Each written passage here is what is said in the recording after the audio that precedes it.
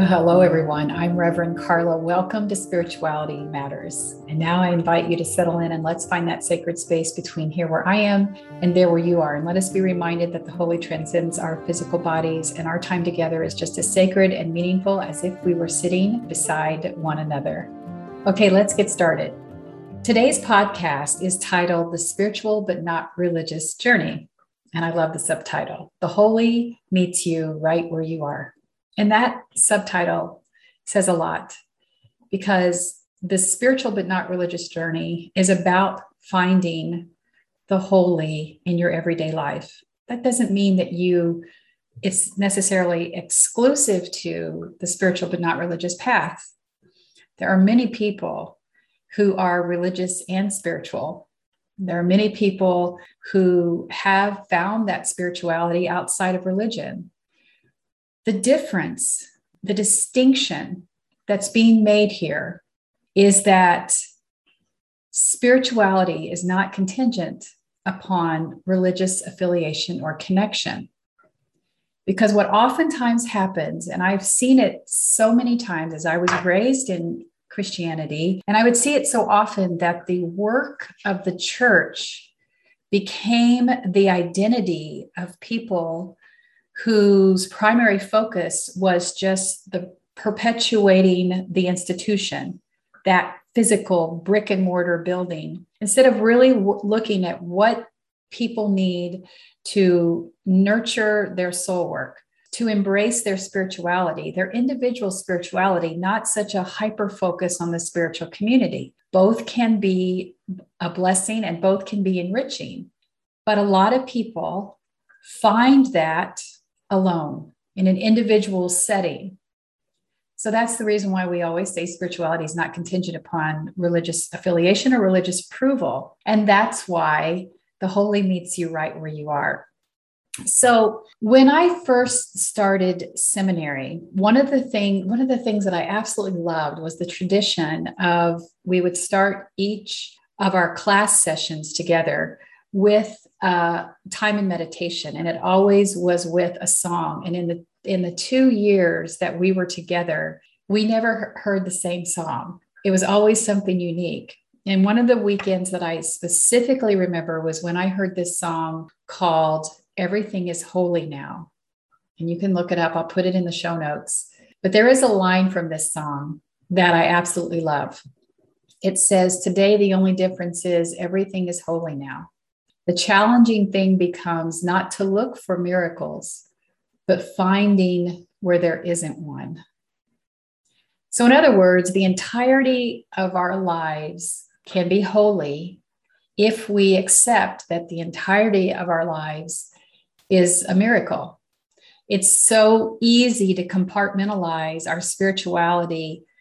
We dress it up in our Sunday best and we go off to church and we kind of check it off of our to-do list. I know there were times in my life where that's exactly what I did. Church was something I did versus something I experienced that permeated in other aspects of my life. And you can see a lot of people now who resent the Sunday best Christian, putting on their Sunday best, acting a certain way at church, but then presenting to the world a totally different person. That usually starts the minute they leave church and they go to a restaurant where they don't tip very well. And just Google it. You will find articles that tell you that Christians are synonymous with not tipping. That's embarrassing. I was still entrenched in and indoctrinated in Christianity when I found this out. And the way I found out was I had attended a Joyce Meyer conference. I followed her around a tri-state area. I know I've told you that before. And I would drag my family along with me. And this one just happened to be in our state. And we were there for the evening. And the waiter, the server came up to our table and asked, he said, what's going on here? What's all these people here? And I said, well, we just came from the Joyce Meyer conference from across the street. And his expression was pained. It said it all. And I said, oh, is that a problem? And he said, yeah, it just means I won't make budget tonight. Because he said, no offense, but y'all aren't good tippers. And I I had never heard that. And I was like, oh no, we are. Cause I've always been a good tipper. I always say that somebody in my life, including myself, has been a server, has worked in the restaurant industry. And I know how grueling it is. I know how horrible some customers can be. So I've always want to be generous to them for somebody in my life that I would want somebody to be generous to as well out there. So it's kind of like one of those karmic responses for me that I always want to tip well. So my husband and I always do. But what was so interesting, the next morning when we went in, the spokesperson that was talking at the Joyce Meyer conference before Joyce came out wanted to remind, now we're talking about 20,000 people in this arena, wanted to remind us that they are now having trouble getting cities to host their conferences because people don't tip well. So the visiting industry does not benefit that much from the Christian audience. And I was stunned. So she was encouraging to be generous with their tipping. And I'm like, I can't believe that we're adults and we're having to be told how to act and do. And then someone else talked about how important it was not to be rude, not to display your manners and things. It's like, really, are we talking about basic human kindness that we can't display at a conference because somewhere in the middle of our indoctrination into our religion, we have been told that our superiority complex makes us such that we can treat the entirety of humanity however we are and be okay with it? Well, so what was really happening there was that the tide was starting to turn, where people were for years suffering in silence under this type of arrogant behavior, were now starting to push back. And the Christian economy industry that was like in the conference and stuff was starting to notice it. They were having challenges booking arenas. They were having challenges working with visitors bureaus and things like that because of those, what was synonymous with bringing Christian crowds into these areas. And I still to this day can't believe that happened, but it absolutely did. Okay, that was a little bit of a side note, but the reason why I'm bringing this up today, and I have talked about this on this podcast several times, but it is one of the most asked questions. And so I spent time recently trying to clear out some of the backlog on questions, and we get thousands of them. They're in comments and emails and the direct messages. And again, thank you so much for your patience as we try to work through them. But by far, one of the most asked questions that we get is regarding the spiritual but not religious path. And like I said, so for years, those two words have been used synonymously, religious and spiritual. And this has blurred the lines between what exactly those words mean. And some of that has been actually intentional, because that's been manufactured by organized religion to control the masses by harnessing their beliefs and convincing them that the only way to the holy was through the church doors. So very early on in church history, church leaders figured out that aligning with government and governance policies ensured that people would be obligated to attend and fund the institution of organized religion. So that's why, and at that time, that's also during that era, that's when you started to see things like religious holidays that did not exist in the Bible, that have no scriptural reference, like Easter and Christmas and All Saints' Day and all those different things, but they were intentionally placed into the calendar so that people would be forced not to partake in their earth-based pagan traditions and be forced to comply with the church rituals and the new traditions.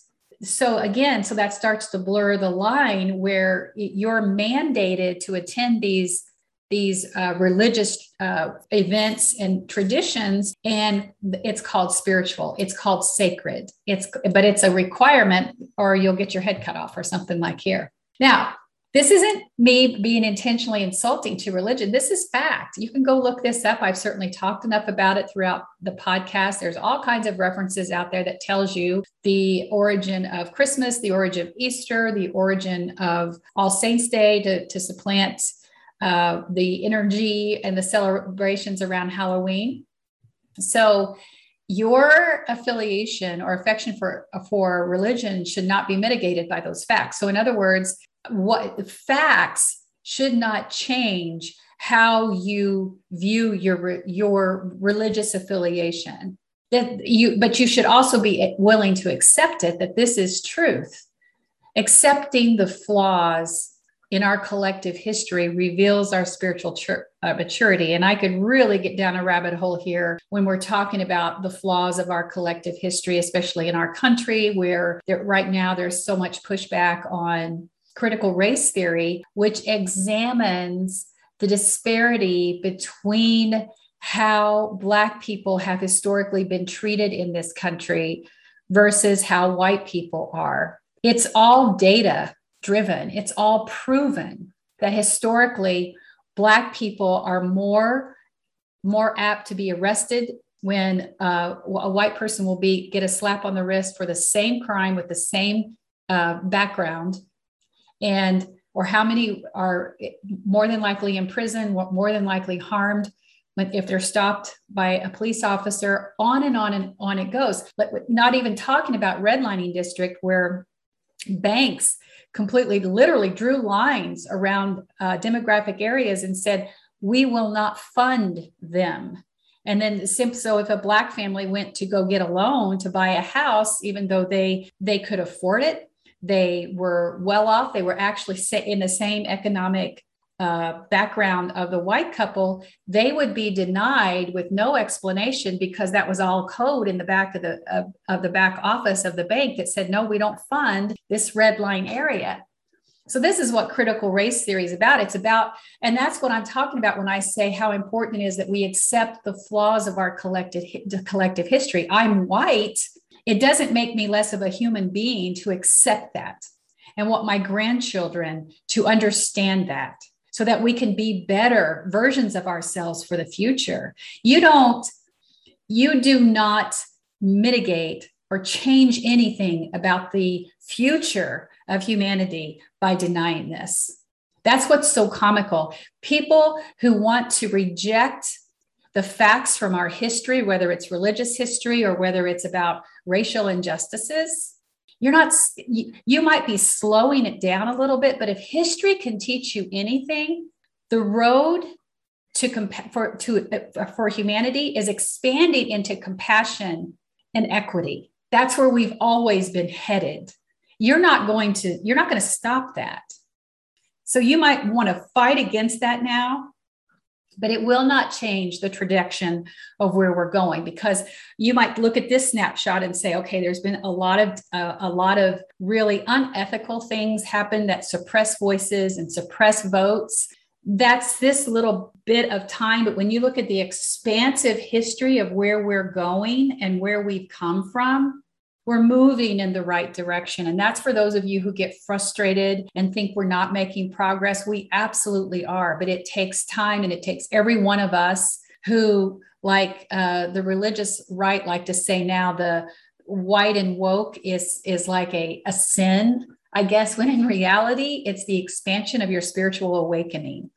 That's what it is. But what it does, what a spiritual awakening is holding people accountable. So those who see the world through the filter of a patriarchal, misogynistic system that requires that someone always be less than, that's being rejected over and over and over, repeatedly, so that history hopefully doesn't repeat itself, so that we take some of the lessons from the past, so that we say, God forbid the Holocaust never happens again. God forbid World War I or World War II, they don't happen again. So those of us who see the markers to say it absolutely could, and we stay awake and say, no, we're going to fight for social justice and equity for all. And any place where people are using their religious beliefs to suffocate the rights of others, we're going to speak out against that. That's what this is about. And so collective history, whether it's in religion, whether it's in critical race theory, whatever it is, if you're rejecting it, you are inhibiting part of your spiritual growth, your spiritual connection to the divine. I don't care what church you're in. I don't care how often you go to church. I don't care how religious you are. You are inhibiting some deep sacred soul work that connects you to the divine, that connects you to your fellow humans. Wow. Really got down a rabbit hole there, but we'll just go back to my writings here where I say rejecting those flaws is concerning because organized religion and their religious cohorts would make great strides in healing some of the wounds caused by religious dark side if they admitted it existed instead of watering it down and dismissing the past as, well, the past is the past and we just need to move on. No, we're going to hold each other accountable and we're going to talk about it. Okay. So, like I said earlier, religion intentionally hijacked pagan and communal traditions and supplanted them with religious holidays such as Easter and All Souls Day and Christmas. But what they did then at that time, these newly established church traditions, they called them sacred. So that's the first word we're going to talk about today, which is what was hijacked by religion. A couple others are spirituality and holy, anything like that, the divine, anything like that, that used to just be in the container of religion actually belongs to the entirety of humanity. So you can be holy you can seek the holy without religion. You can be spiritual without religion. You can connect to the divine without religion, and you can have sacred ways to show up in your life without religion. So that this is us now reclaiming those words for humanity where they always belonged. So, because it's really about how we exemplify sacred living, how we exemplify our path to the holy. How do we exemplify what we call our spiritual practices? How do we exemplify spirituality? How do we show up in the world? Who do we touch? How do we love? Will be our story. That's our sacred path in our lives. So sacred then became associated with religious sanction events. And oftentimes they were so sanctioned, they left little room for the sacred to arrive in other spaces. So in other words, you went in and you were told to bow here, chant here, pay here, and out the door you went, and you kind of got a check mark for being seen. The truth is, however, is that sacred, holy, and spirituality belong to all of creation, not just to the religious. That is the truth that I and millions like me are now realizing as we reject the construct of organized religion to explore the unknown paths of the spiritual wilderness. Now, the spiritual wilderness can be a really scary place, and we're going to talk a little bit about that. But before I do, this spiritual wilderness is now where you find a lot of the people who wouldn't say that they are spiritual but not religious, but they become unchurched or they become unaffiliated with religion, because the data shows that more people now consider themselves spiritual but not religious, or intentionally making a proclamation to say I'm unchurched or not affiliated with any religion. And that allows them to stand in their truth. And that the holy is found there, dear ones. It's an individual spirituality that allows them to expand into the indescribable and undefinable ways that this spiritual but not religious path can move you into, and that depends on how you embrace it. So now let's talk a little bit about the spiritual wilderness. So the spiritual but not religious path isn't for the faint of heart. It can be lonely and unsettling when the container that held your spirituality and provided you a roadmap is no longer there. So oftentimes you'll cite, I call this like the spiritual gap, because you're standing outside of a religious construct, which really held your spirituality, and it told you what to do. It told you what to believe. It told you what time to be at church. And it kind of gave you a how-to roadmap on how to be spiritual. So the first thing you kind of look out here for is, well, who can I connect with and what should I do? When in reality, some of what you need to do is your own work.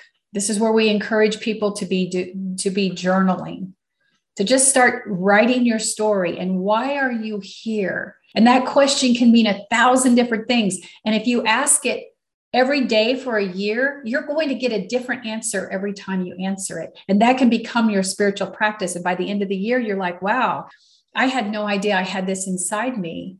But it gives you markers for what your next steps are. So many people who come out of religion also need to deconstruct. You don't realize how much, even though you might reject your religious heritage, you don't realize how much of your life you're still filtering through that belief system. So it shows up on how you judge people, how you connect with people, how you feel about spirituality, what's wrong, right, up, down, left, right. So there's a time for deconstruction. And is there time for healing? Because most often than not, people don't realize that they have religious trauma, but it is very, very real. So this paradox between wanting to be here and being confused and lonely, but at the same time finding this peace can end up being a very, very sacred place. But for some, it's so scary that they end up going back to church where they just fake it in the pews,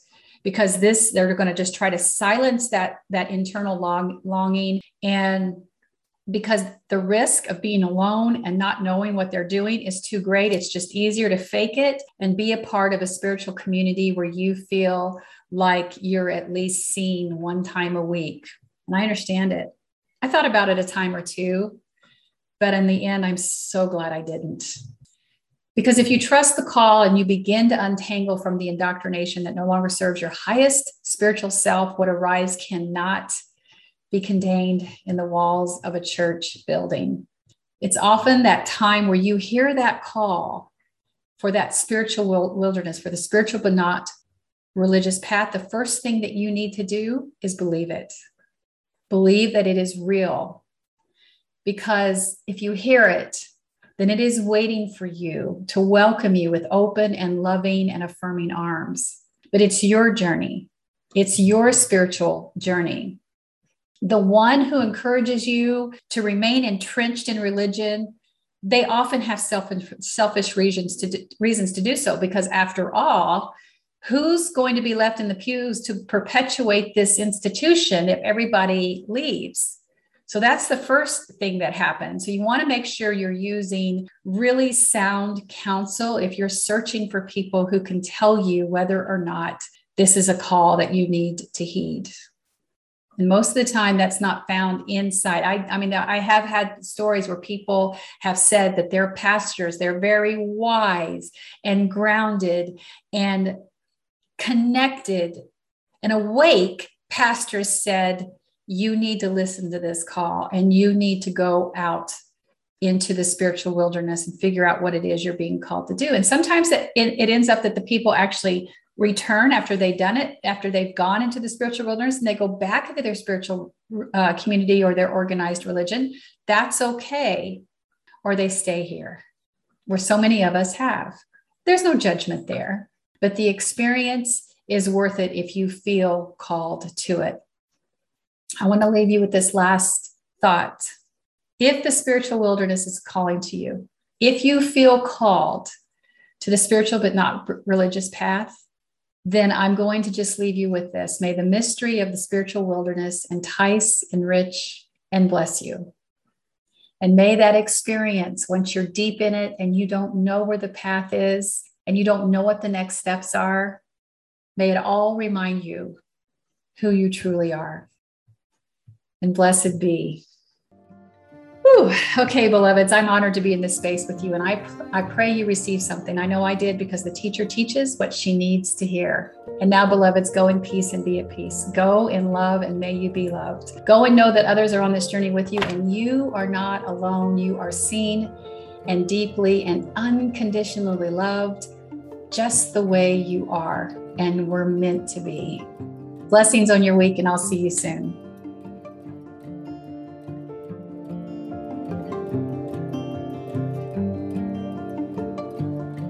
Thanks for listening. Be sure to like and subscribe to Spirituality Matters wherever you listen to podcasts. You can watch the uncut version of today's episode on YouTube. Be sure to like and subscribe to Rev Carla's channel for more videos. Submit questions for upcoming Q&A videos or topics of discussion to spiritualitymatters@revcarla.com. As always, follow at Rev Carla on Facebook, Instagram, TikTok, and Pinterest for more spirituality teachings. Bye for now.